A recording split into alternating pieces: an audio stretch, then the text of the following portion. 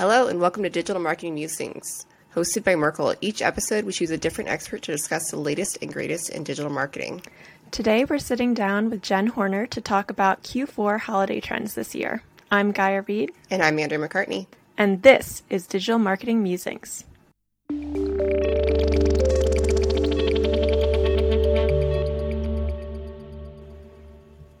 Thanks for tuning into Digital Marketing Musings. Today we're talking to Jen Horner, who's going to give us a rundown on holiday trends to keep in mind for this season. Jen Horner is an Associate Director of Retail and Consumer Goods at DEG, where she works with brands like Gap, PepsiCo, Party City, the Salvation Army, to acquire, understand, and activate consumer data to create remarkable one-to-one customer experiences. Welcome to our show, Jen. Thanks. I'm happy to be here. We're really excited to have you here, especially with holiday coming up. And after all the crazy of last year and a fair amount of crazy this year, we're really curious, how should we be thinking about Q4 this holiday season? Yeah, it's a little uncertain.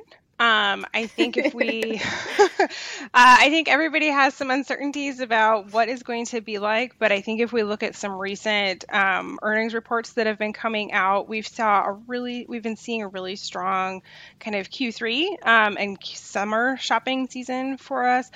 Back to school, from all reports, has been really strong for a lot of retailers, and so I think that consumers are ready to shop again. They're starting to get out and do more things despite all of the uncertainty that still surrounds, the current state of the pandemic and everything. I think people are really willing to start shopping more and buying things. And so I think that when we're thinking about that, it's just a matter of being able to pivot and think about what kind of changes we might need to make and contingency plans going into the holiday season so that regardless of, what happens, we're able to meet the consumer in the moment that they're at when they're interacting with you as a brand.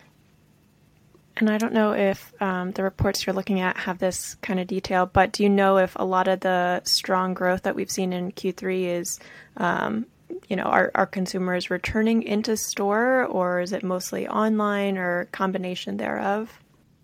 From what I've seen, I think it's a combination. I think last year there wasn't really a back to school season. And so as a parent, I had to buy a lot more clothing for my kid for school this year just because, she went to school for about 2 days a week there at the beginning in the fall, especially last year. So we didn't need as many unique clothing options, but she's 8 and she's in 3rd grade and she wants more clothing options this year. So I had to go in store to do some of that shopping because I just didn't know her size, and it's easier to have her try some things on. And so I think we're seeing a combination where parents and people are taking people into stores when they're feeling comfortable to gauge sizes, or if their home decor is still really strong, and so gauging, will this couch fit in my space, and kind of being able to see it in person. But then still we're seeing trends towards buying online, just because frankly it's easier for a lot of people. They can see it in person, they can do their thinking, and then they can just click and buy from their phone when they're ready to do it. And there's a lot of options associated with e-commerce that make it appealing. We've seen a big rise in third-party payment options like Klarna, where for a lot of younger consumers, they're more credit card adverse. They're less likely to explore a brand credit card, but they're very into tools that make it so that it's kind of like a credit card. So like upgraded layaway where they can buy it now and then just make payments over time. And we're seeing that that's really appealing. And that is something that's, kind of native to shopping online. That's such an interesting insight because I feel like a lot of my friends do use Klarna, but aren't, like you're saying, aren't interested in doing like a branded credit card or anything like that. And it's just the brand trust and loyalty there is just really interesting. Yeah, and I think when we think about what makes a brand credit card appealing, I think it's when you know that you shop a lot from that brand or that family of brands. And so then the rewards would be appealing. But people aren't as loyal like that. We especially saw during the pandemic, people explored a lot of new brands that they may not have known about or shopped at before because A, they were home and they were bored, and B, it became so much easier to discover new brands. And so I think that the appeal of the brand credit cards may have kind of slid down a little bit just because you're not buying your whole family's attire from one family of brands anymore. Yeah.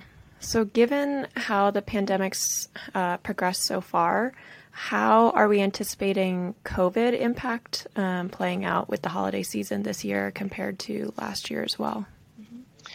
I think a lot of the changes we saw in store will be maintained. I think we're starting to see more and more mask mandates being put into place, whereas, this summer we saw changes where if you were vaccinated, you didn't have to wear a mask, but if you weren't vaccinated, it was highly recommended to wear your mask. And we're starting to see, particularly in those areas where the Delta variant is really kind of high right now, more and more mask mandates being put into place, more like space while shopping is being put into place so that we can kind of socially distance while we're doing that. And so I think we're going to still see a lot of those impacts for a long term. I think the evidence has been shown that masks help with COVID, but they also help with, cutting down the flu and the common cold. And that's lovely to not have to worry about those as we head into the winter season if we wear a mask, I think.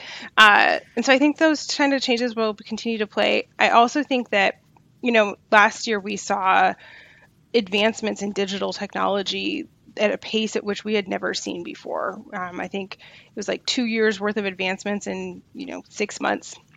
And so I think all of those advancements have drastically impacted just the way we as marketers approach the holiday season and the way that customers approach brands. And so it's very much a blended omni-channel experience. And I just see that playing out as we go into this holiday season and even into holiday seasons in the future, whereas people might have shopped store first in the past because it was like a fun holiday outing. I think they're still going to shop online first, but then as we approach shipping deadlines and all of the issues we've had with shipping and the supply chain, I think we'll push people into stores closer to the actual gifting days at a rate which we may not have seen last year, just because people feel a little bit more comfortable going into stores this year than they did last year, and they still want to get their gifts on time.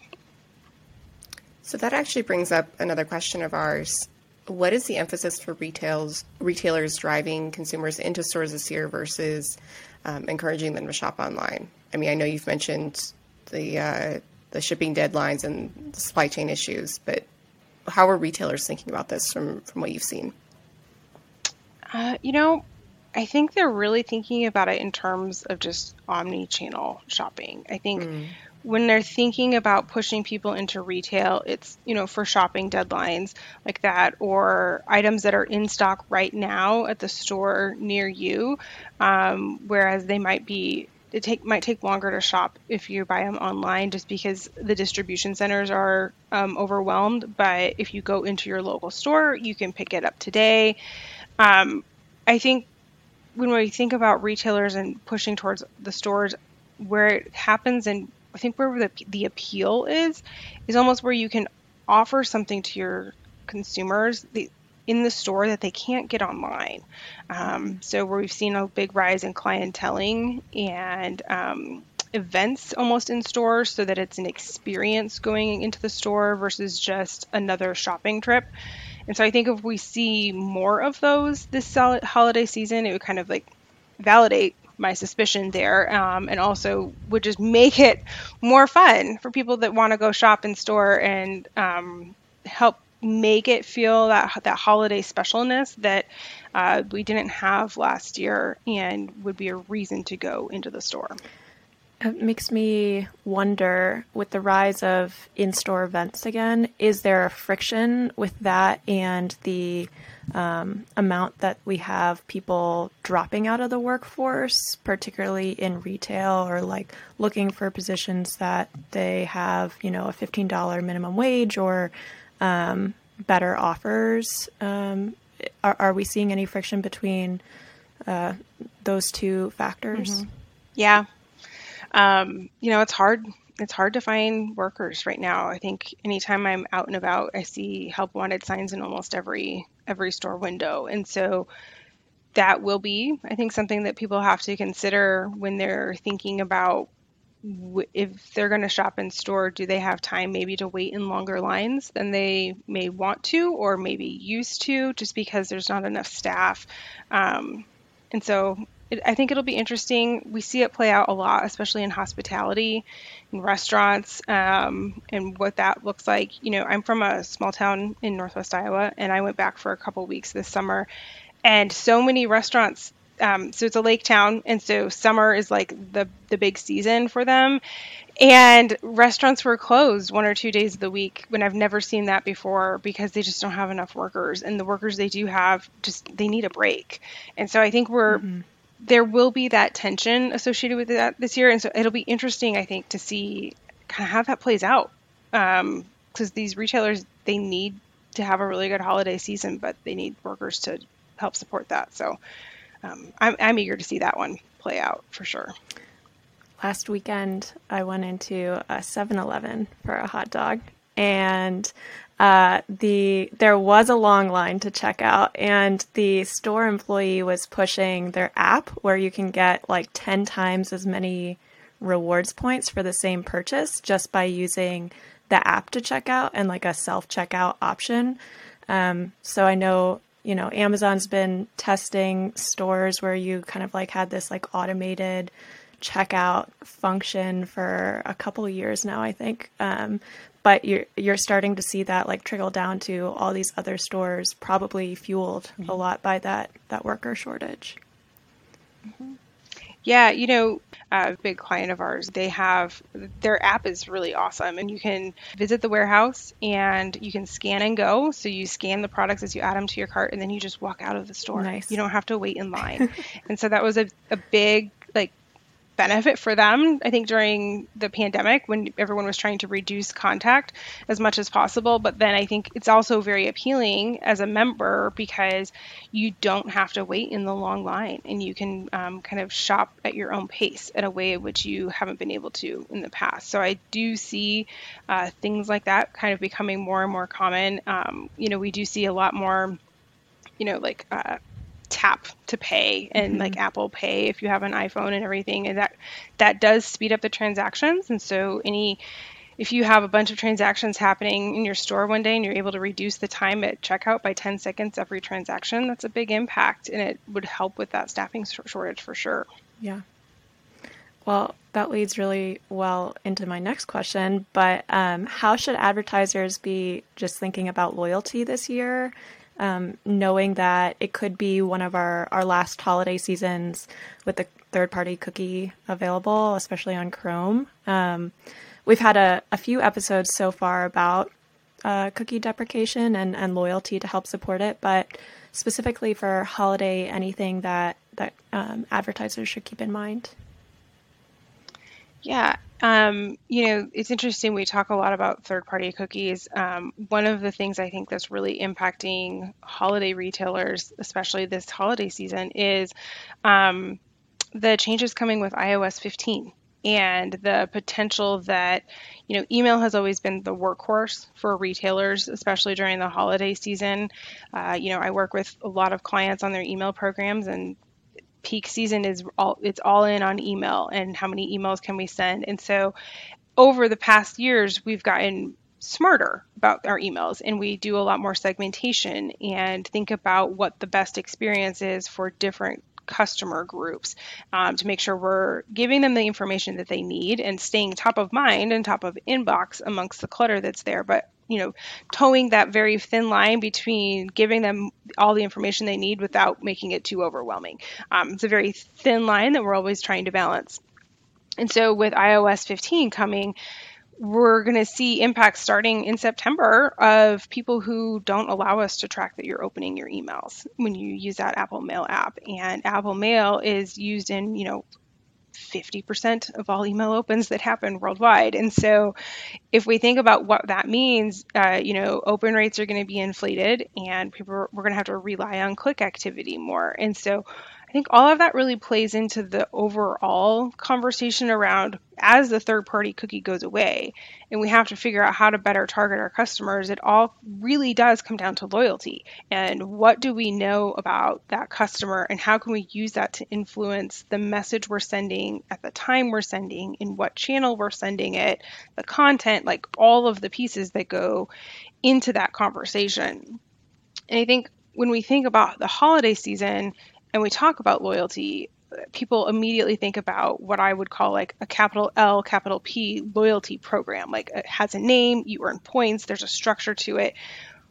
But it doesn't have to be the capital L, capital P. It can just be loyalty as a theme throughout what you're doing, and you don't have to have that branded program to take a lot of the structure and the philosophy of a loyalty program into how you're approaching everything. And so I think if you take those approaches and think about what that means from an omni-channel shopping experience and from a consumer who is shopping with you in multiple channels on multiple devices at many different times of the day, and being able to kind of approach that with a viewpoint of like, hey, we know you, we've been able to identify you, you know that we know who you are across multiple channels, so let's have a more one-to-one conversation. Maybe it's not truly one-to-one, but as close as you can get to one-to-one using that data. And then I think in turn, as a brand, you're going to boost that loyalty that the consumer has for you, and you'll be able to start building up that first party data library, which will be so important with the deprecation of third-party cookies. If you have that first-party data or the zero-party data and being able to pull all of that together into a better view of who your customer is and what kind of messages that they need to receive from you at that time. So zero-party data is a new term for me. Can you give me some insight into what that is? Yeah, so that is, first-party data would be what we would consider data that they explicitly give to you. So, like, I tell you that, my name is Jen, I live in Kansas, and I shop these categories from you as a brand. Like, you can tell that from my transaction history. Zero-party data would be information maybe that's a little bit, less explicit, almost in a way. And so you can think about it like birthday. So your birth date can be first party data. Like, my birthday is November 10th.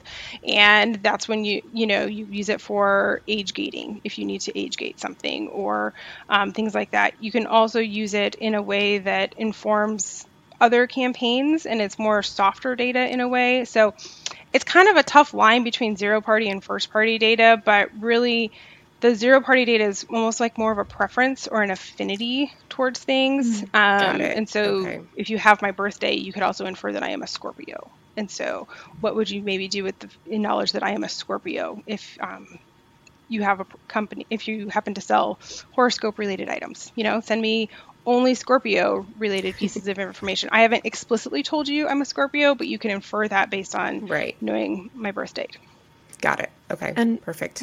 When you reference like lowercase LP, like loyalty programs, can you give just a small example of an interaction you've had with a brand or that you see in the marketplace that would kind of illustrate what that looks like?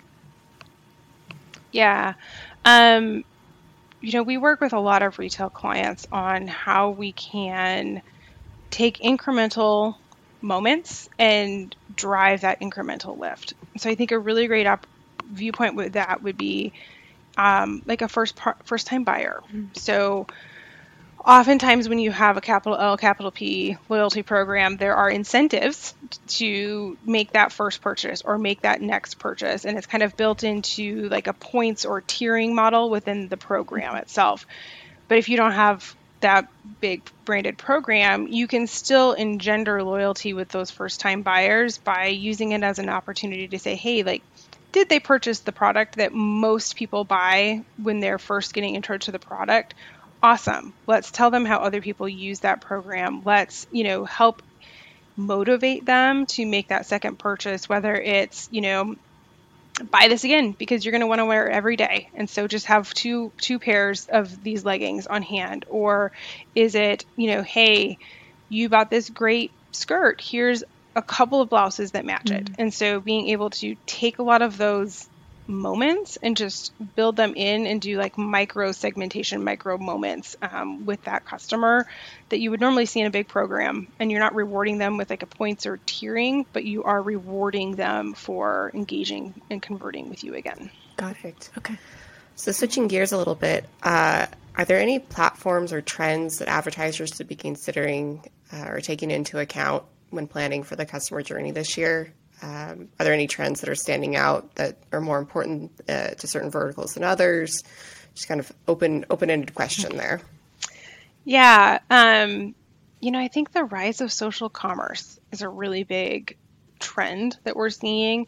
I know I've totally fallen a victim to that. So I've discovered a lot of products on social this year, and I have bought directly within my social media accounts. Instagram in particular makes it very easy to make a purchase when you see a cool new product to you. And so I think that that's a really big component. We have always known that the customer journey it's not linear, it's not circular, it's like all over the place. And so I think the rise of social commerce has just introduced more elements to that journey planning, particularly when you think about a lot of those interactions do take place within kind of the walled gardens. And so it's hard even as a marketer to identify that, I know who she is because she's on my email list, but, she's looking at our ads on Instagram and, or even just our feed on Instagram, and she's buying products, and so you only find out when that that shipping notification comes in, but you don't necessarily know that I'm pausing and really looking at those ads and flipping through the carousels and everything. And so I think that the rise of social commerce is just kind of disrupting what we think about when we think about a journey. I spent a lot of time doing journey mapping exercises with clients and kind of thinking holistically about what that one-to-one experience should be for a customer. And that's kind of disrupting things. I also think video, we've always talked about video and where can we introduce movement and motion to our marketing. And I think that's just even bigger and bigger this year, especially with, TikTok and all the other places that I'm maybe a little too old for, that people are discovering brands, just kind of making it more, Never too old. I've definitely... I have read some articles around, especially on social, and I also have fallen victim to the Instagram products.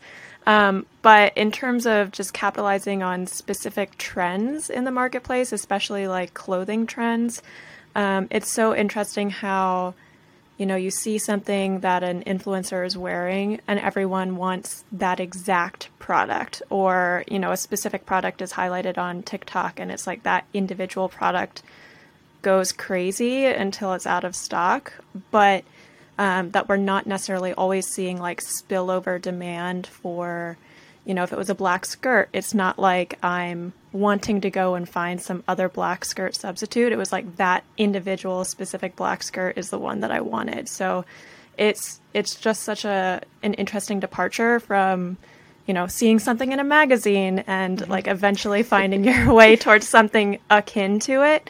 Yeah. But I've definitely felt that myself as well. Mm-hmm. Yeah. I think back to how I used to shop and it'd be like, oh, I see this and I really like that specific product. But you know what? I have something that's kind of similar in my closet, so I could recreate the outfit just using that as inspiration. Whereas now I'm like, no, like I'm going to go find that exact product, even though I have something similar to that already hanging in my closet, because you just see it so many times. And that's another thing is like the repetition associated with these products that are taking off in social or on video platforms and everything. You see them so often that it becomes ingrained in you and you don't accept any substitutes. So It's hard. It's hard as a marketer. It's hard as a brand person to kind of keep up with that. And you never know what's going to hit big. So, yeah. Are there any final messaging tips or tricks that you think advertisers should be taking into account heading into Q4? Yeah. One thing we've actually been talking a lot about just like in the last couple of days, is all the contingencies that we need to plan for. And how do you make a call as a marketer on when you're going to adjust based on what's happening kind of in culture, in the news? I think last year the holiday season was really hard because we also had the election. It was such a heated election built in there. And so brands were having to really make a lot of contingency plans around, if this happens, am I going to continue to run my paid campaigns? Am I going to continue to send emails, or are we going to take a pause, or are we going to shift our message? And I think that that's still going to be a big trend for us this year. And even almost more on like a regional level, even, so we've been talking a lot about with Hurricane Ida, when is it appropriate to send campaigns to individuals who live directly in the path of Hurricane Ida? And do we need to pause geographically targeted campaigns for that region? Because, they're just worried about getting power back and getting back into their homes, And so I think that would be my one thing, is to continue to lead with empathy as an advertiser or a marketer, and being cognizant of where everyone is at and having all of those contingencies built into place so that you are achieving your goals, but also being sensitive to the consumer who's probably still feeling very overwhelmed this season. That makes a lot of sense. Yeah. Well, thank you so much for all of those trends. That is it for this episode of Digital Marketing Musings. Huge thanks to our guest, Jen Horner, for joining us today. Yeah, thank you for having me. It was really fun. Stay in touch and let us know what you want to hear about next by emailing us at digitalmarketingmusings@merkleinc.com. Also, if you've not already, please hit that subscribe button and rate and review us. It helps others find our show. Please tell a friend about the show, and until next time, I'm Andrea McCartney. And I'm Gaia Reed. Bye.